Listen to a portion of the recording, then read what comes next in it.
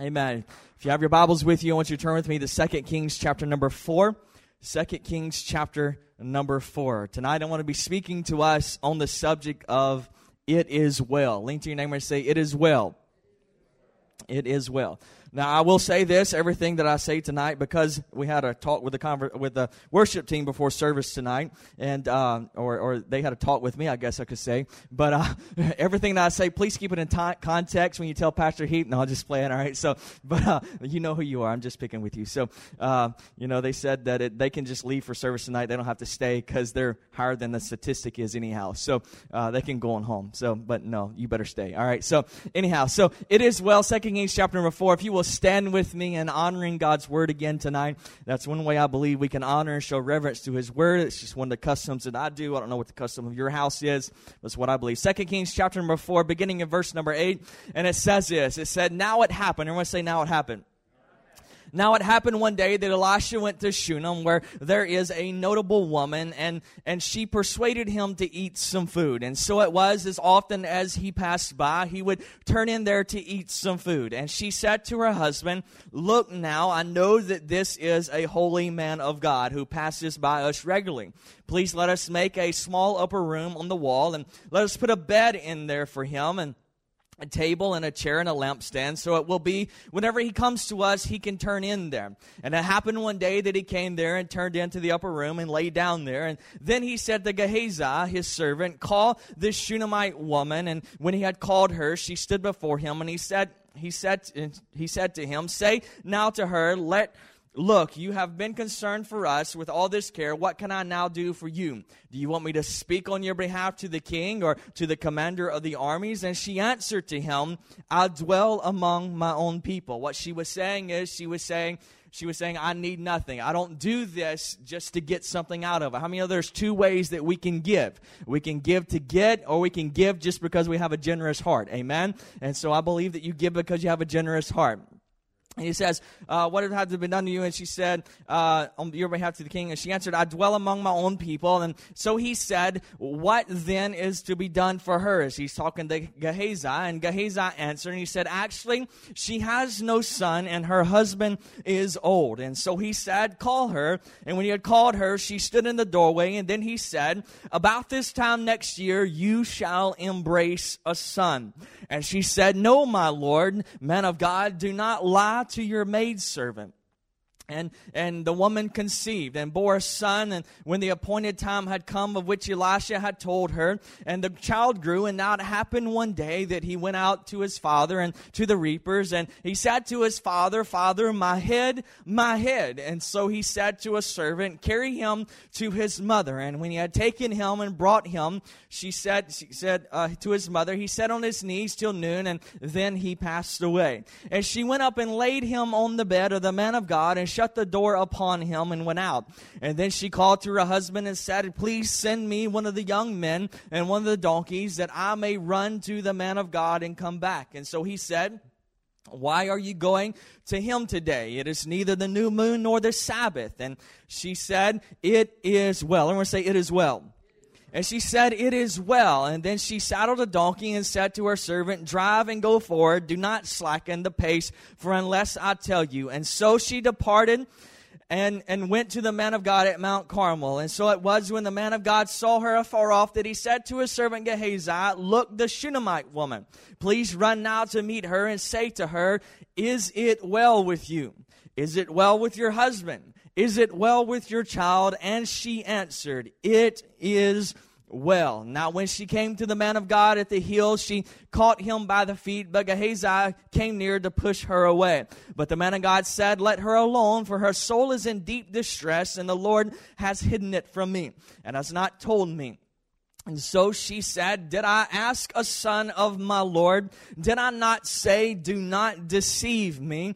And then he said to Gehazi, get yourself ready and take my staff in your hand and be on your way. And if you meet anyone, do not greet him. And if anyone greets you, do not answer him, but lay my staff on the face of the child. And the mother of the child said, as the Lord lives and as your soul lives, I will not leave you. So he arose and followed her. Now Gehazi went on ahead of them and laid the staff on the face of the child, but there was neither voice nor hearing. And therefore he went back to meet him and told him, saying, the child was not awakened. And when Elisha came into the house, there was the child lying dead on his bed. And he went in therefore and shut the door behind the two of them and prayed to the Lord. And he went up and lay on the child and put his mouth on the child, his eyes on his eyes, and his hands on his hands, and stretched himself out on the child. And the flesh of the child became warm. And he returned and walked back and forth in the house, and again went up and stretched himself out on him. And then the child sneezed 7 times. I want to say 7 times.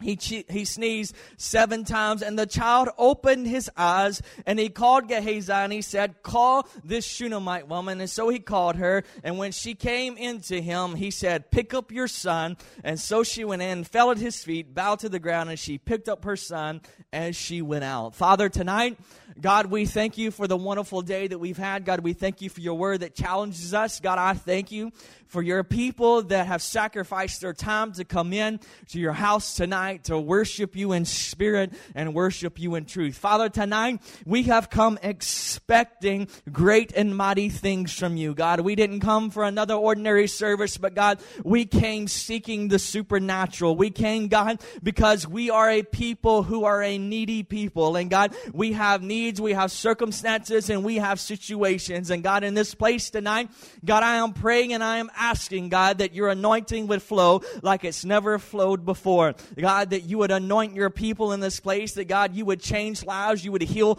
the brokenhearted, God, that you would heal the sickness, the disease, God, that you would do the impossible to the human nature, and God, that you would show up and show out in this place, God. We declare that today it is an it is well day, and the rest of our life, God, it is still well, despite what may come our way. Father, we thank you. Now, God, I ask your anointing upon me, that you would lift me up above my circumstances, above my situations, God, and you would lift me up above my talents, God, as I speak your word to your people on this Sunday night. In Jesus' name, everyone said, amen. You may be seated. I began to think of this story and this passage of Scripture, and it's actually one of my favorite. Of course, I love the Bible, so most all of them are my favorites. But I began to think about this, and I was thinking this afternoon, as I've preached this message a couple of times, but I was thinking this afternoon of the last time that I was here and was able to preach on behalf of Pastor Heath as he was gone to Alaska. I think that was back in July. Was it July, 1st of July when y'all came? So it was right about that Sunday that I was able to come in and preach. And a little funny story just to kind of humor you for just a little while, but to let you know reality and for you to understand that it is really well, is that I came in here, and the last time Beth was still here, but Pastor Heath was gone, and so they put me up in the hotel room, and I was late coming in that afternoon, and I went to go check into the hotel room. As I'm checking in the hotel room, no biggie, I've stayed in tons of hotels. It's a great hotel, all those things. It's been great. And I'm checking in the hotel, and I get in there, and I get all my clothes unpacked, and I'm hanging them up, and that way they're not wrinkled for the service the next day. And as I'm sitting in the room, and I'm going through a few of my messages, I'm laying on the bed, and I'm sitting on the bed there, and all of a sudden, in the door, in the room next to me, I hear all this fussing and fighting. How many have ever been in a hotel room where people next to you are just causing mass chaos? Amen? And so I'm in this moment, and it's getting dark. It's kind of getting dusk outside, and there's a lot of fussing. There's a lot of fighting, and I hear things being thrown around, and I hear people being thrown around. And now you have to also understand that there have been circumstances and situations in my life in ministry that there have been some death threats that have been placed against me in circumstances and all those things. So I'm already a cautious kind of guy everywhere that I go anyhow. So I'm in this kind of moment, and I'm laying on my bed, and I hear all this commotion that's going on next door, fussing, fighting, all these different things that are going on. And I hear one goes out the door, slams the door, and about 30 minutes later, they come back in, and it's all fussing and fighting, and all this is going on again. And I'm thinking to myself, man, this is going to be a long night, all right? So I'm thinking, God, just give me the grace to make it through it. Give me a little bit of rest tonight so I can preach to your people tomorrow morning. And then I'm laying there, and all of a sudden, I hear fussing, fighting, things being thrown around again, and then all of a sudden I hear this loud noise about 10 times in a row. Immediate thought in my head is, gunshot. That's what I'm thinking. Then at that moment, I hear the door slam, and I hear tires squeal out as the car races out of the parking lot. Now, it's very humbling for me to admit to you, I'd like to say that I was that kind of guy that, I raced to the rescue, and I was in that kind of moment to where, I was full of bravery. I was, the one that went out there and made sure everyone was okay. I'm sitting there thinking, literally, I ducked down off of my bed on the ground, and I was thinking, just hoping and praying that not a bullet came through my bedroom. All right? That's what's going through my mind at this moment. Then at that moment, I began to, as things kind of calmed down, I looked out the window, and as I walked out the window, and then I went to the main office, and I said, ma'am, did you not see that car that sped out of there? And, there's a lot of fussing and fighting and all that's going on in here and all these different things that are going on. And she said, yes, sir, I saw that, and I've heard about that. And I said, well, did you hear any gunshots or anything going off? Because I just want to make sure that whether I need to stay here tonight and continue or I'll sleep in my truck somewhere, I don't care, And she began to laugh. And I said, ma'am, this isn't really that funny. You're just in the shoes of me, right? And she began to laugh, and she said, sir, just to put your mind at ease, those were fireworks that were going off out in the parking lot. And but, the timing of everything that was there was one of those kind of moments. And I don't know about you, but in that kind of moment, I double-checked myself just to make sure I was saved, because I wanted to make sure I'm still going to make it to heaven. Amen? You say, well, you're an evangelist, you're a preacher, you should be saved. I should be, but I'm just making sure that I am, all right? It's always good to double-check sometimes, amen? So I was in that kind of moment, but in that kind of moment, our mind can race to many different areas, and we can begin to think. It's funny how our mind always tends to go to the worst case scenario sometimes, right? And so I began to think about that, and I thought, man, this fits in so well with it is well, because in spite of everything that was going on, it still was well, because it wasn't anything but just fireworks and just a lineup of things that happened to follow in order. And I thought, the enemy works that way in our life so many times, that he plays those mind games with us to try to get us to thinking that things aren't always well. Amen? But I'm here to declare to us tonight that it is well. Lean to your neighbor again and say, it is well. Because I believe that we have the ability and the honor to be able to stand upon the Word of God. And can I tell you tonight that the Word of God is filled with promises? Everyone say promises.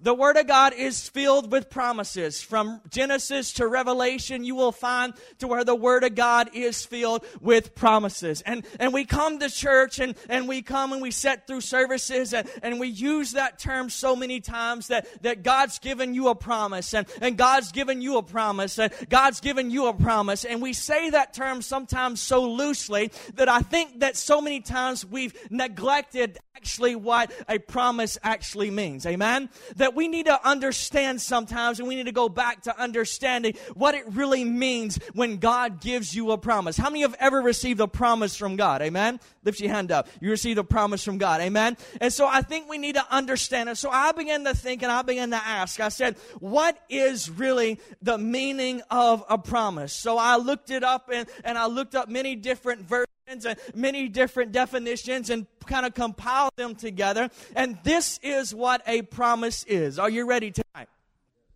A promise is a legally binding declaration that gives the person who received the promise the right to expect claim and performance of the specified claim. Do I need to say that again?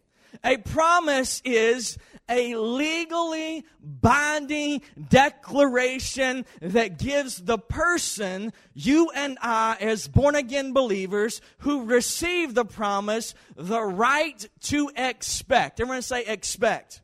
That's why I tell you to come with expectations. But it gives you the right to expect claim and performance of the specified claim. That God, what I'm saying to you tonight is this, is that as a child of God, you and I have been given the right to expect claim and expect performance, that God will perform the promise that He said. Amen? You and I have that right. I wish you would get that in your spirit with me tonight. Because if you will get that in your spirit with me tonight, there is no telling what God will do in this place. Because when you come to the understanding of knowing that every promise that God has given to you, that He has ever spoken to you and your family, that as a child of God, as a man of God, as a woman of God, you have the right to boldly approach the throne of God and say, God, you gave me this promise, and I've come expecting that you will perform it right now. Not 10 years, not 20 years, not 30 years. I expect that you will perform this promise. As a child of God, we have been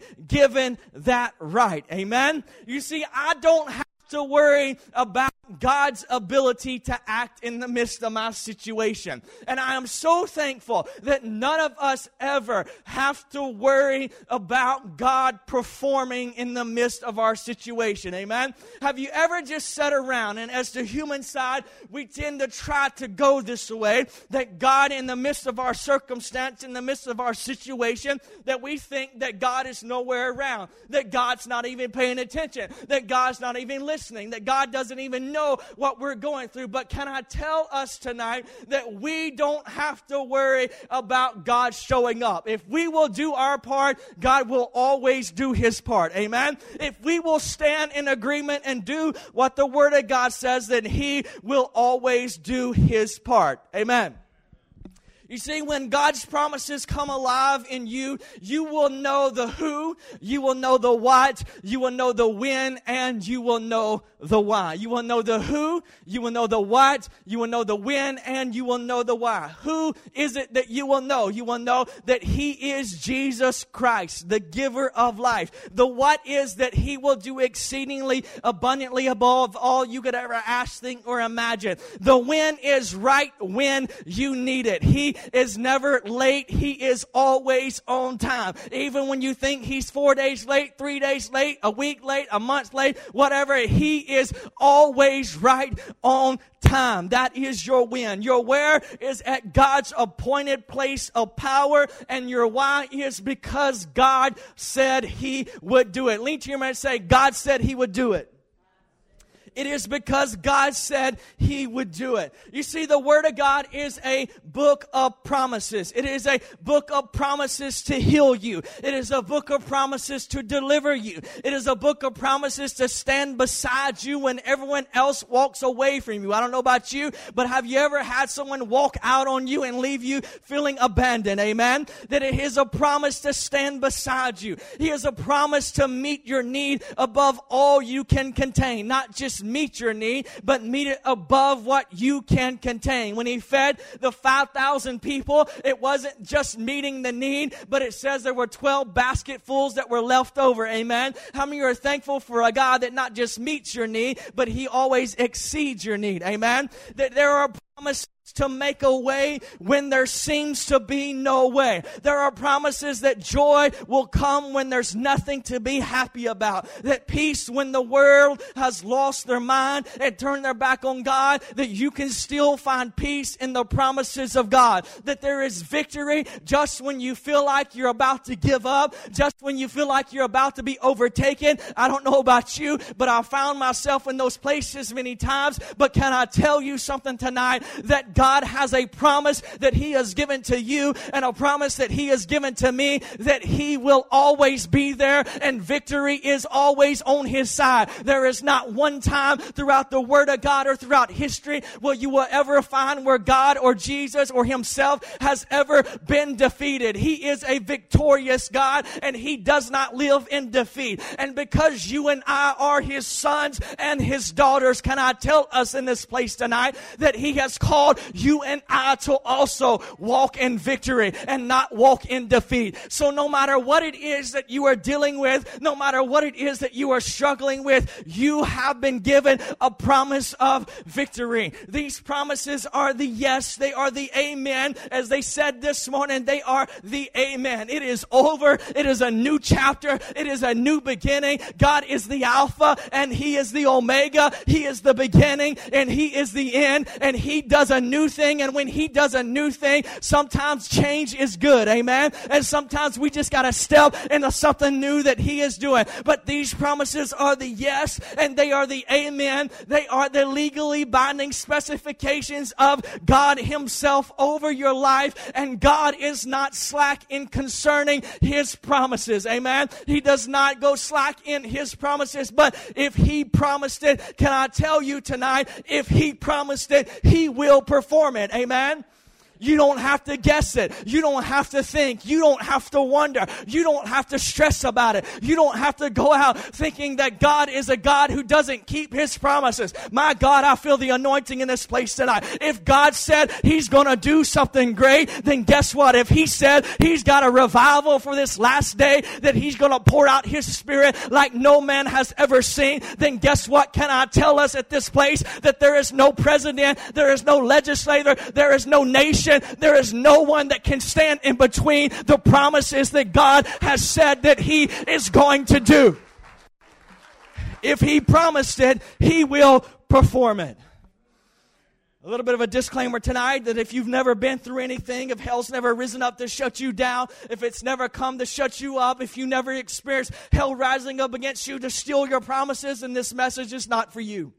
You can get on Facebook, Twitter, tweet all the night long. You can get on Instagram, Snapchat, whatever it is that you want to do. But can I tell you that if you are like this woman in this story that we just read, this woman who had given a dream, who had been given a promise, and it came true, but hell rose up with everything within it to bring destruction upon the promise that God has given. You see, if you've been through that kind of furnace of affliction, then can I tell you something tonight, that tonight's message is for you, because we need to understand and we need to grasp hold that God has not called us to be a church and a people who just sit on the wayside just waiting for something to happen. He's called us to be an active people who are proactive in advancing the kingdom of heaven. And if you think that people are just going to come in here because you sit on a pew and you sing nice songs, can I tell you something? People aren't attracted to that. People are attracted to the Spirit and the power and the anointing of God. And God says, you go out into all the world and preach the gospel. He didn't say for pastors to go. He didn't say for ministers to go. He didn't say for teachers to go. He said, you go. That means that you and I, as a born-again believer, whether you're in Walmart, whether you're in Target, whether you're in Kroger,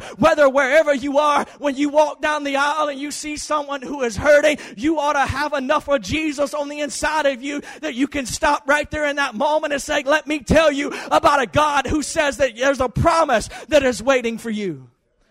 Promise to help you, to heal you. I began to think of the many a times as a pastor in the city that I pastored in that I hated to go to Walmart. I hated it. I don't know about you, but I hated it. Because every time I'd go to Walmart, for 5 minutes, I'd wind up being there for 45 minutes. Everyone ever been there before? I'd even at times, most people, hardly anyone ever sees me wearing a cap. And so there were even times that I'd put on a hoodie and a ball cap just to go in Walmart, hoping no one recognized me, Sister Evelyn. That sounds bad as a pastor. But that's how I was, because I was like, I got to get somewhere. And you'll understand my pain here in just a moment. Because I began to think about the times that in casual conversation that you walk by people and you ask them, how are you doing? Are you with me tonight?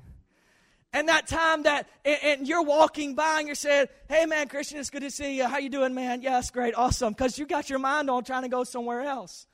Because you're expecting a response that naturally comes out of us. Hey, Pastor Lee, man, I'm doing great. It's doing great. It's good to see you. Bye. Go on. That's what we want, right? But there was always, for some reason, that one. You know what I'm talking about. That you say, man, how's it going? It's going great. You know, and there's like, well, my life's just horrible. It couldn't get any worse. And they go on this long speech of 45 minutes that has absolutely nothing to do with how horrible their life is. It's just because they want to tell you details that absolutely don't matter. It got quiet in the room tonight. Anyone ever been there, or is it just me? Amen? And I'm sitting here thinking on the inside, and I'm just being vulnerable with you tonight. Can I just be transparent with you? All right? I know as a pastor that sounds horrible, but guess what? I'm still human too, all right?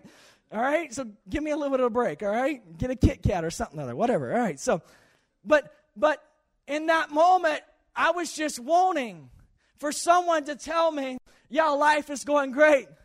But the reality of it is this, is that we have a good perception and we have a good posture of being able to lie to people. Because how many times have you and I, when someone, and you show up on a Sunday morning, and you walk in the door of the church, now on your way to church, you had everything in the world that seemed like chaos going on in your life. You just got through fussing and fighting with your kids at home. Your husband wasn't doing right. He wouldn't get ready. He was still watching TV. You said it's time to go. He wouldn't come. You get in the car. You find out when your kids didn't do something or they actually did something that they shouldn't do. You're fussing and you're fighting. You're doing all this kind of stuff, and you're on your way to church.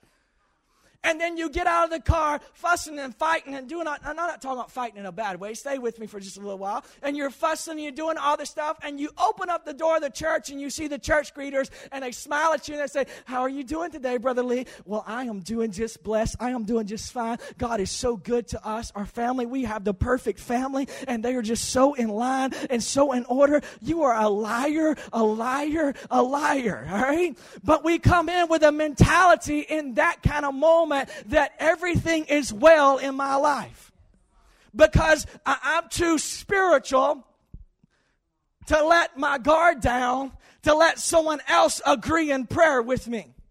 But isn't it ironic that when it comes to the things of God, and whenever we are attacked on every side, that we have the audacity to go to God, and we go pouting to Him and sympathizing with Him, trying to get Him to sympathize with us, and we go and whining to God. Are you with me tonight?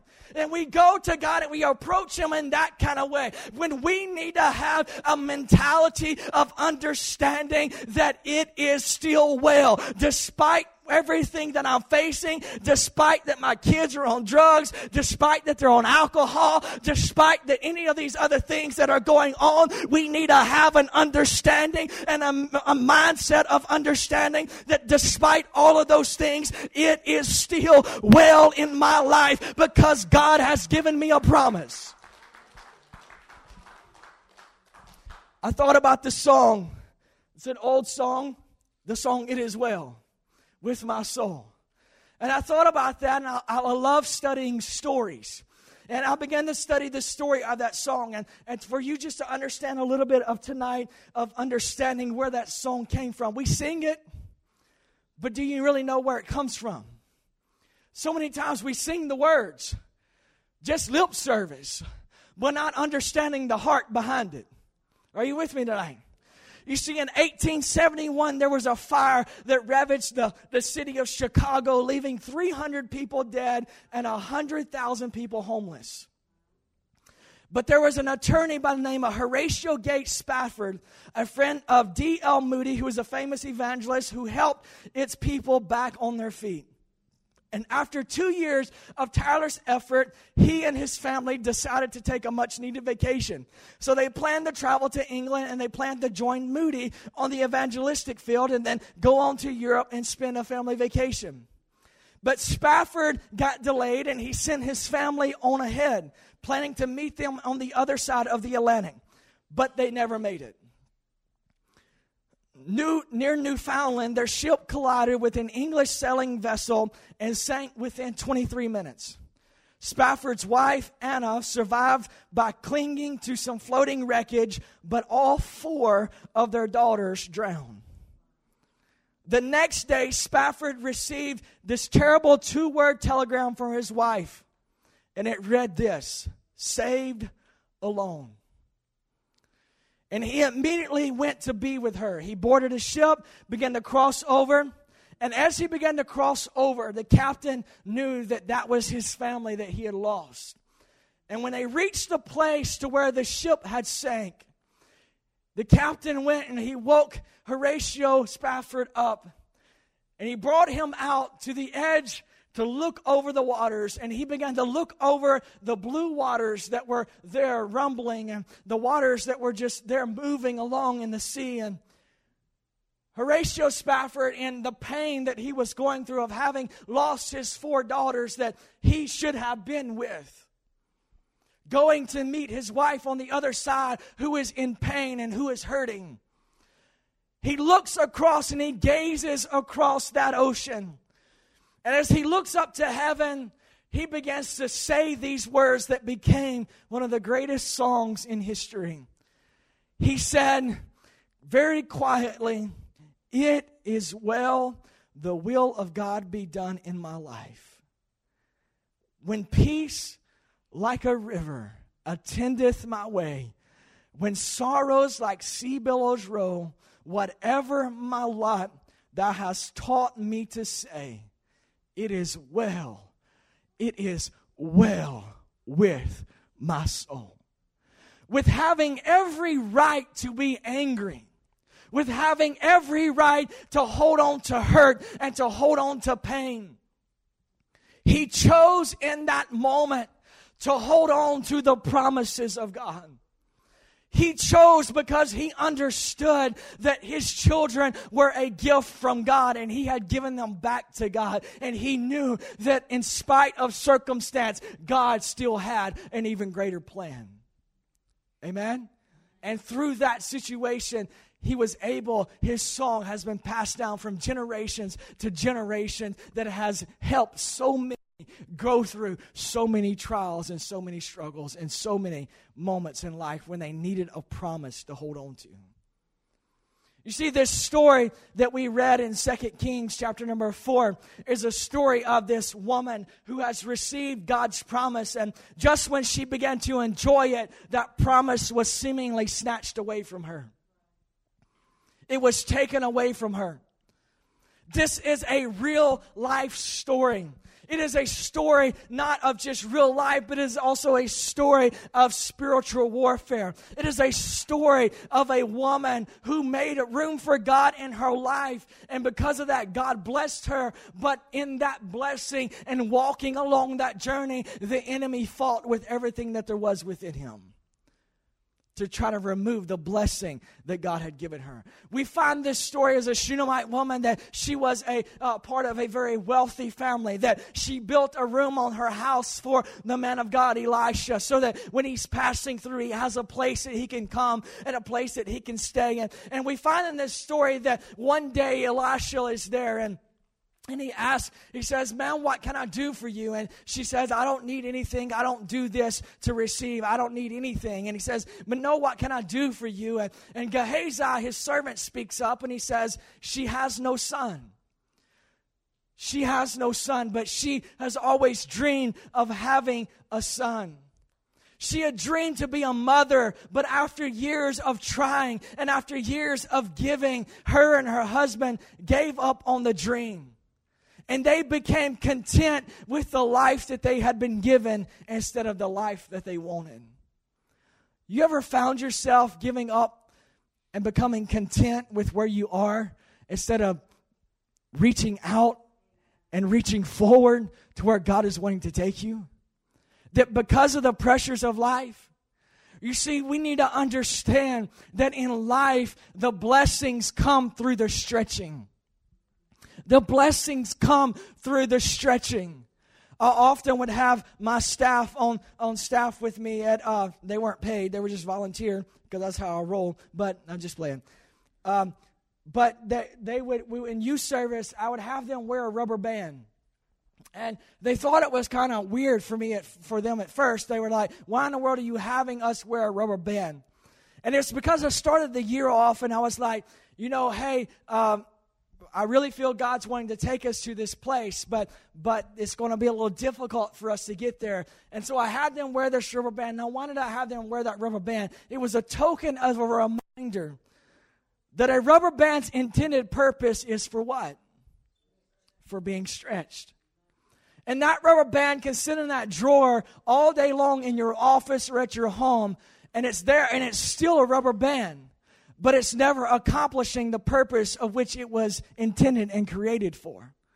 And I thought that so many of us are like a rubber band, that we sit in a drawer somewhere, not fulfilling the purpose and the intention of what we were created for, because we don't like being stretched. Are you with me tonight? We don't like being stretched.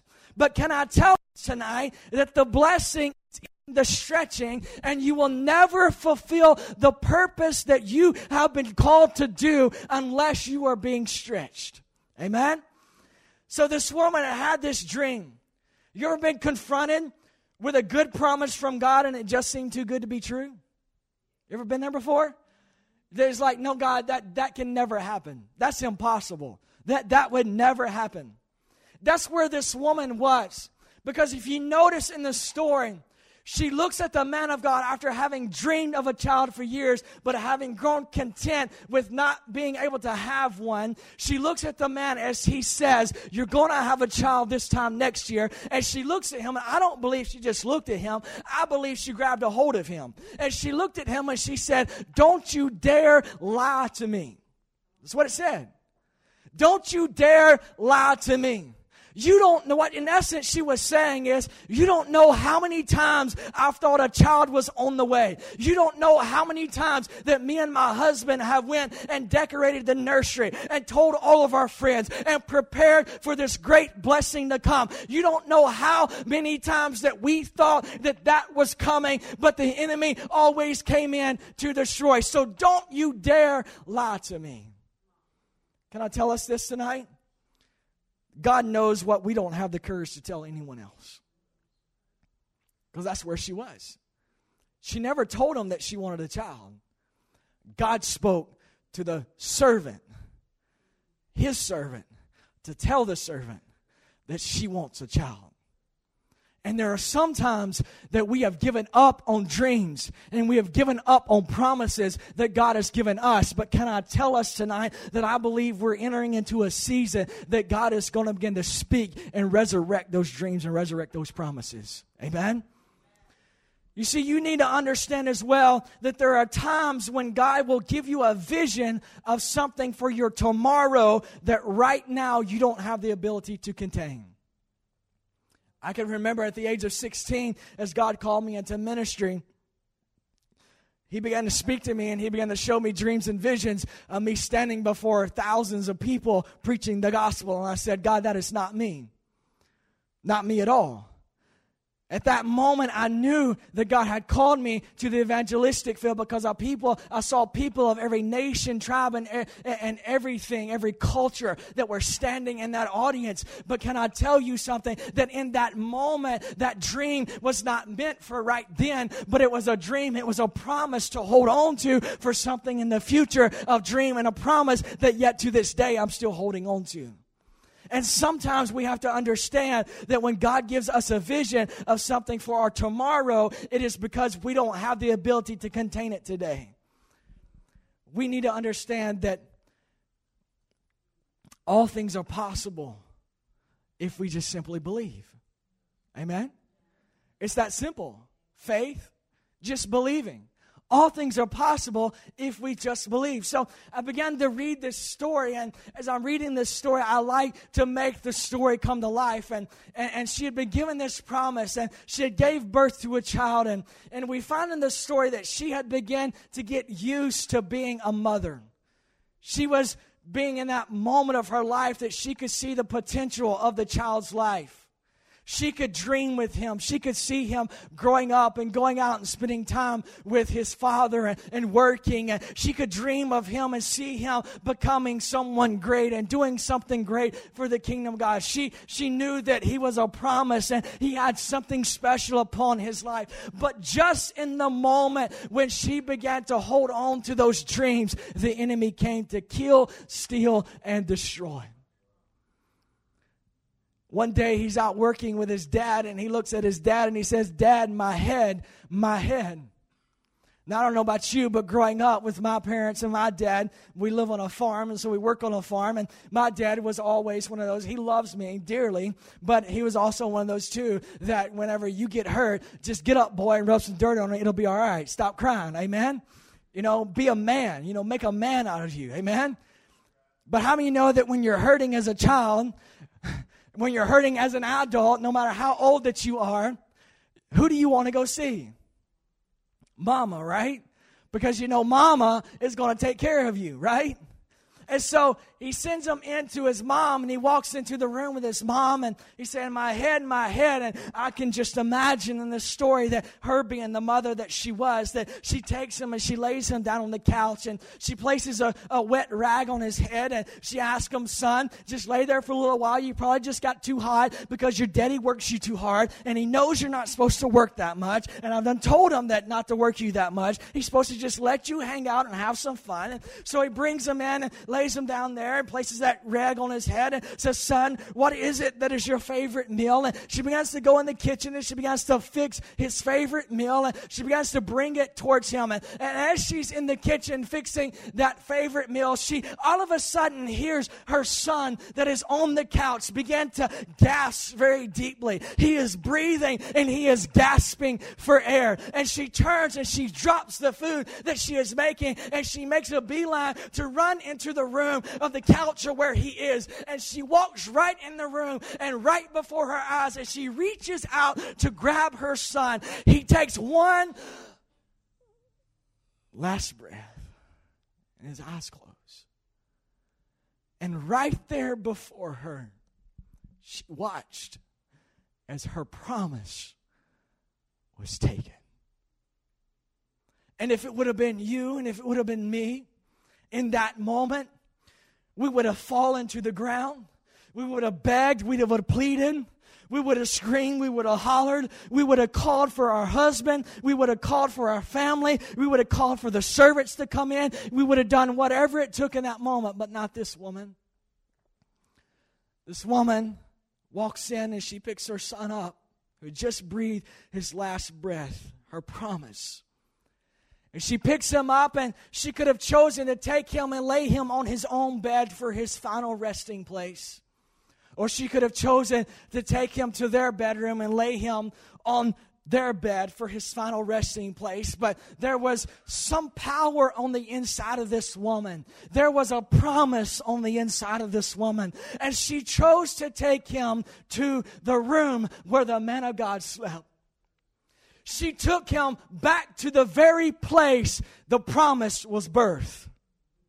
You know, sometimes in life, whenever our promises seem to be vanishing and our promises and our dreams seem to die, and it seems like sickness or disease, or it seems like all these other things have come into us and they're attacking us, there are some times that we just need to go right back to where the promise came from.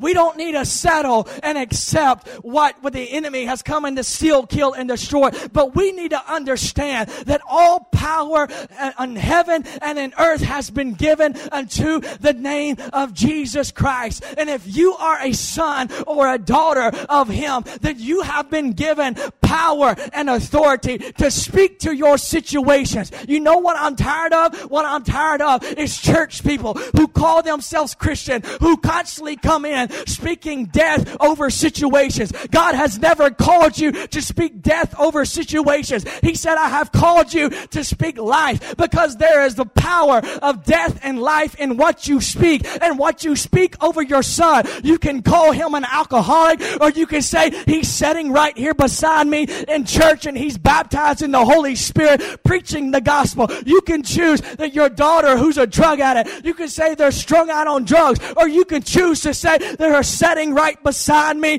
baptized in the Holy Spirit, doing incredible things for the kingdom of heaven. You see, we have to understand that when we have been given a promise, we have been given a right to expect claim over that promise. A promise from God. And in this moment, she lays him on the bed.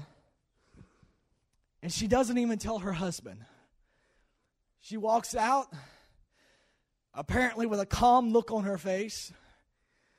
And she says, "Husband, tell the servant to get me a donkey. I'm going to see the man of God."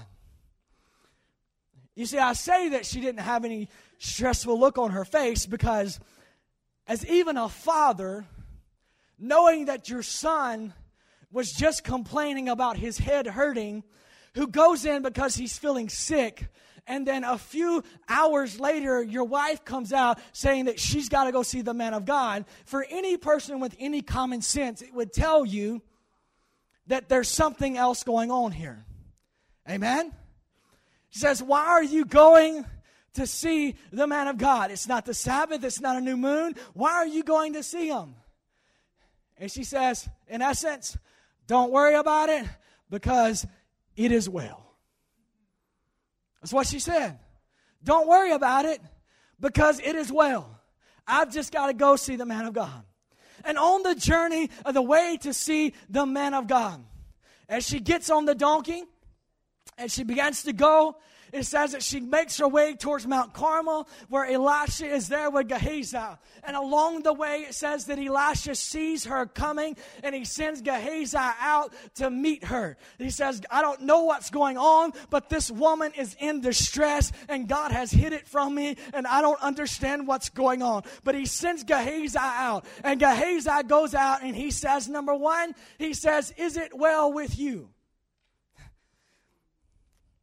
Now, if that's me and that's you, absolutely not. It is not well with me. Are you with me tonight? I just lost my son. Do you think that it is well with me? I just lost my promise. Do you think it is well with me? And then he asked her the second question. Some of us may have passed by that. Say, "Yeah, I'm good," like what we do in Walmart or when we come to church. But then he says, "But is it well with your son?" Don't talk about my boy. Because my boy just lost his life. Is it well with your husband?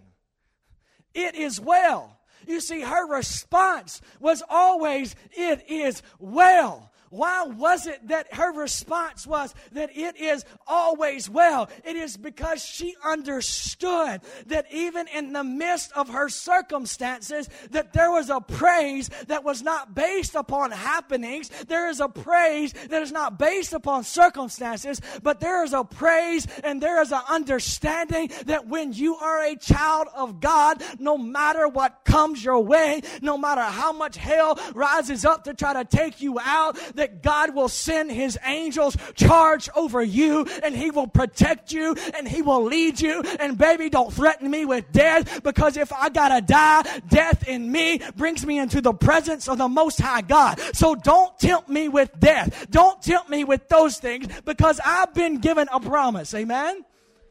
And she says, "Yes, it is well. It is well." She makes her way, and she gets to the man of God. And he sends Gehazi back.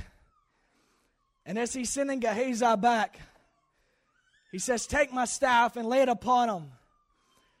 And she says, "That ain't going to work, sir. I know he's a man of God, but that ain't going to work." You see, we could settle in our promises sometimes of just some other man of God coming back.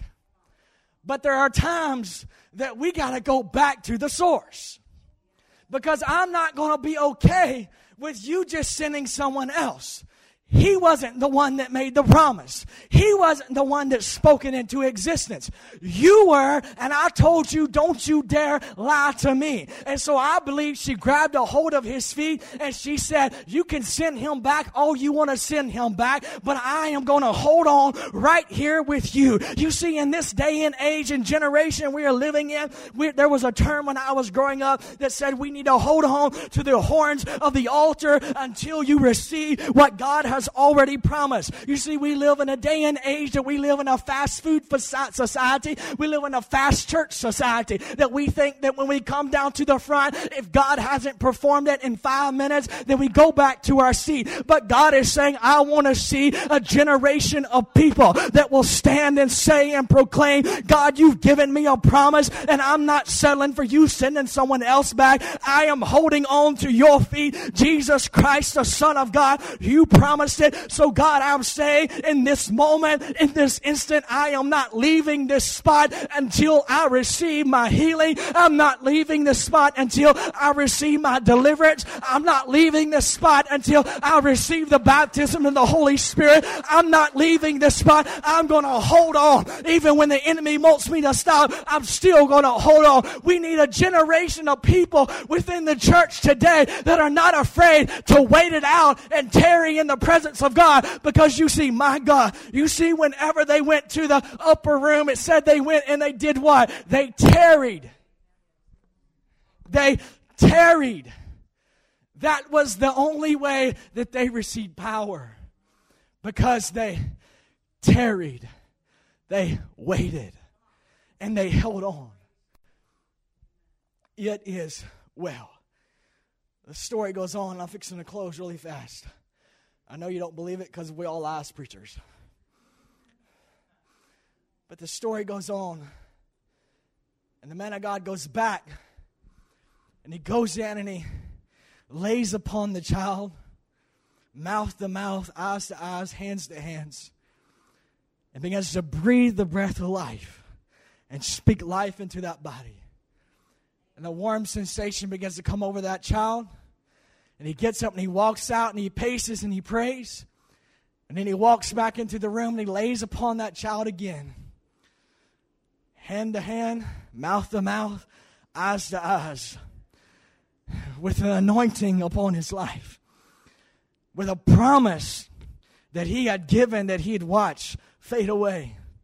And as he laid upon that child the second time, that child began to cough and sneeze 7 times. And as he sneezed, then life entered into that body.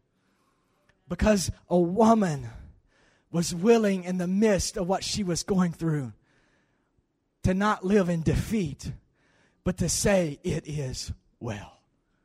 It is well. So tonight, you say, well, Pastor Lee, man, how is it that you live an it is well life? How can you stand? How can you proclaim? How can you speak with power and speak with authority? Let me leave it to you this way. Acts chapter 1 verse 8 tells us this. It says, but you shall receive what? What? You shall receive power after and when the Holy Spirit comes upon you. You shall receive power. Everyone say power. And I began to think about that. I've heard Dr. Tim Todd, dear friend of mine, I know he's a dear friend of this church, and I've heard him preach messages on about the dunamis power of the Holy Spirit and about it, how it's the dynamite power, and I've heard that preached and all that, and I began to think one day, I said, God, I know that this is what it means, and it's talking about dynamite power, TNT, dynamite power, and I said, well, that sounds good, because that's like explosive power, but then I began to ask, and I said, but where did dynamite come from? Anyone ever asked that question before? No? I was like, where did dynamite really come from? Let's look at if it's dynamite power, then where did that really come from? And I began to look. Remember, This is how to live a life of an it is well. How to step in the power and the authority God has given you. Nitroglycerin, dynamite, was later adopted as a commercial use of explosive by Alfred Nobel.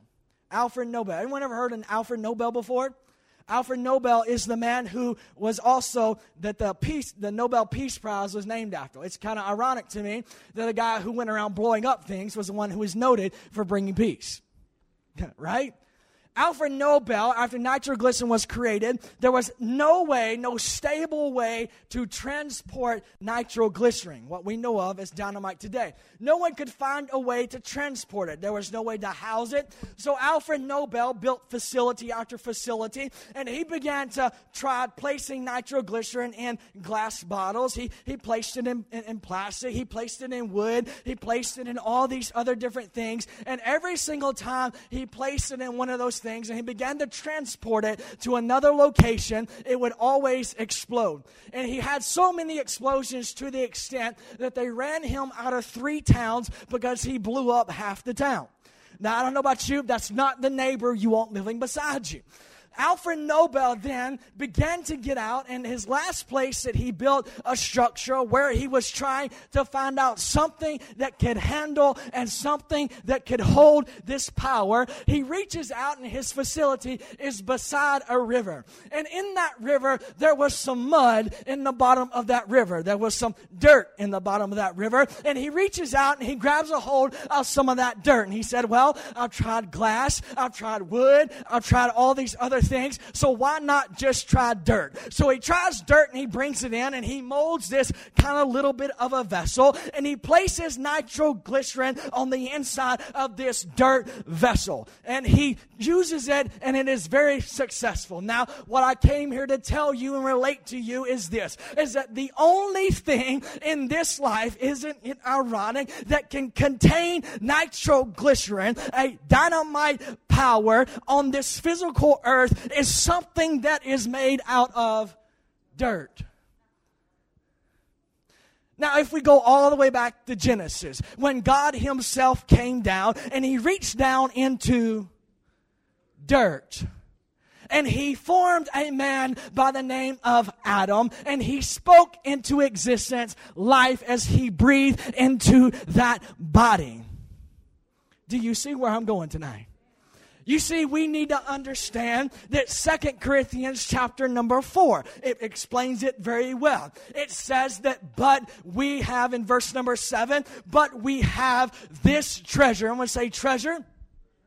We have this treasure in earthen vessels, that the excellent power may be of God, not in us. We are hard pressed on every side, yet not crushed. We are perplexed, but not in despair. We are persecuted, but not forsaken. We are struck down, but not destroyed. We are always carrying about in the body the dying of the Lord Jesus, that the life of Jesus may be manifested in our body. For we who live are always delivered to death for Jesus' sake, that the life of Jesus may be manifested in our mortal flesh. So then death is working in us, but life in you.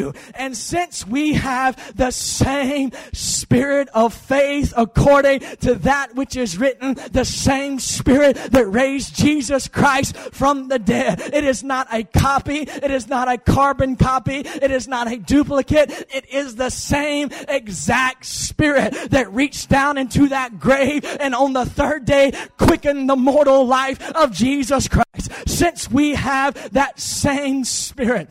My God, I lost my place. I believe, therefore, spoke. We are believing, are therefore speak, knowing that he was raised Christ, who is Jesus raised, present us for all things that are. Therefore, we do not lose heart, even though our outward man is perishing, yet the inward man is being renewed day by day. For our light affliction, it is well moment. For our light affliction, which is but for a moment. It is not for eternity. It is not for months. It is not for days. It is just for a moment. For our light affliction, which is but for a moment, is working far more exceeding an eternal weight of glory, while we do not look at the things which are seen, but at the things which are not seen, for the things which are seen are temporary, but the things which are not seen are eternal. Worship team, would you please come to the platform? You see, I said all of that to tell you this tonight. I said all that for you to understand that whenever you take your body and you break down all the elements in your body. Now, this was about 10 years ago when I did this study. When you break down all the elements that make up your body and you take them and you place them on the market and you say, how much is my body worth? How much am I really worth? Now, I know some of you in this place might think that you are worth a lot. You may think that you are worth millions of dollars. I hate to burst your bubble in this place tonight, but you are only worth $6.25. You are only worth $6.25 when you take your body and try to sell it on the market. But when you take an earthen vessel and you combine it with a dunamis power, my God, and you combine it with a dunamis power, and that power begins to reside on the inside of you. Did you know that out of all of the creation that God spoke into existence, that you are the only creation that can hold the power of the Holy Spirit? There is not another creation. There is not another animal. There is not another thing. You are the only creation. So I say that because I want you to understand that when you are going through things in life and you are facing things in life, you need to understand that it is an it is well kind of moment in my life. Despite the heartache, despite the disease, despite the whatever it is that I'm facing, despite I might have lost someone in my life, despite all those things, can I tell you something? It is still well. It is still all good in the hood. It is still all well. It is well. It is well. It is well. It is well. Why is it well? Because you are a chosen earthen vessel that has been given power to overcome everything that the enemy has placed against you. It is well. It is well. Can we do that song this morning? The open up the heavens and start with show us your glory. Is that too much to ask?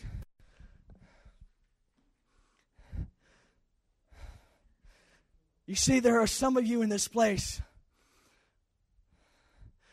that life's thrown a lot of things at you. And your promises seem like they're slowly fading away and being taken away. Maybe even some that need a healing. Maybe some that have kids that are acting up. Maybe some that just God has given you a promise and you become comfortable with living where you are because you haven't seen that promise come to pass yet.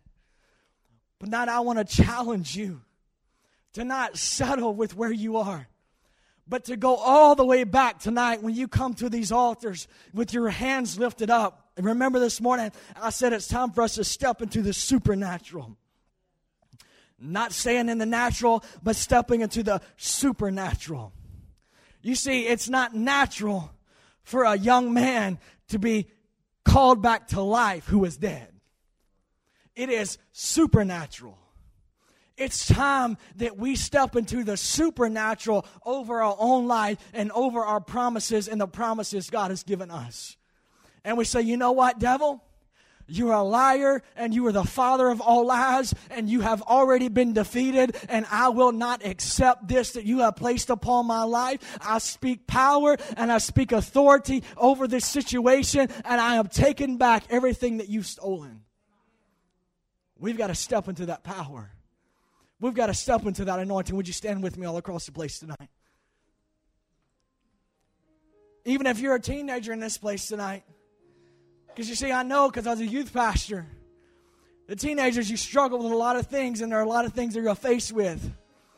Can I tell you something? One of the greatest things in my teenage life that revolutionized my life was stepping into the power, that dunamis power, that dynamite power. It was the greatest blessing in my life that has helped me through so many other things.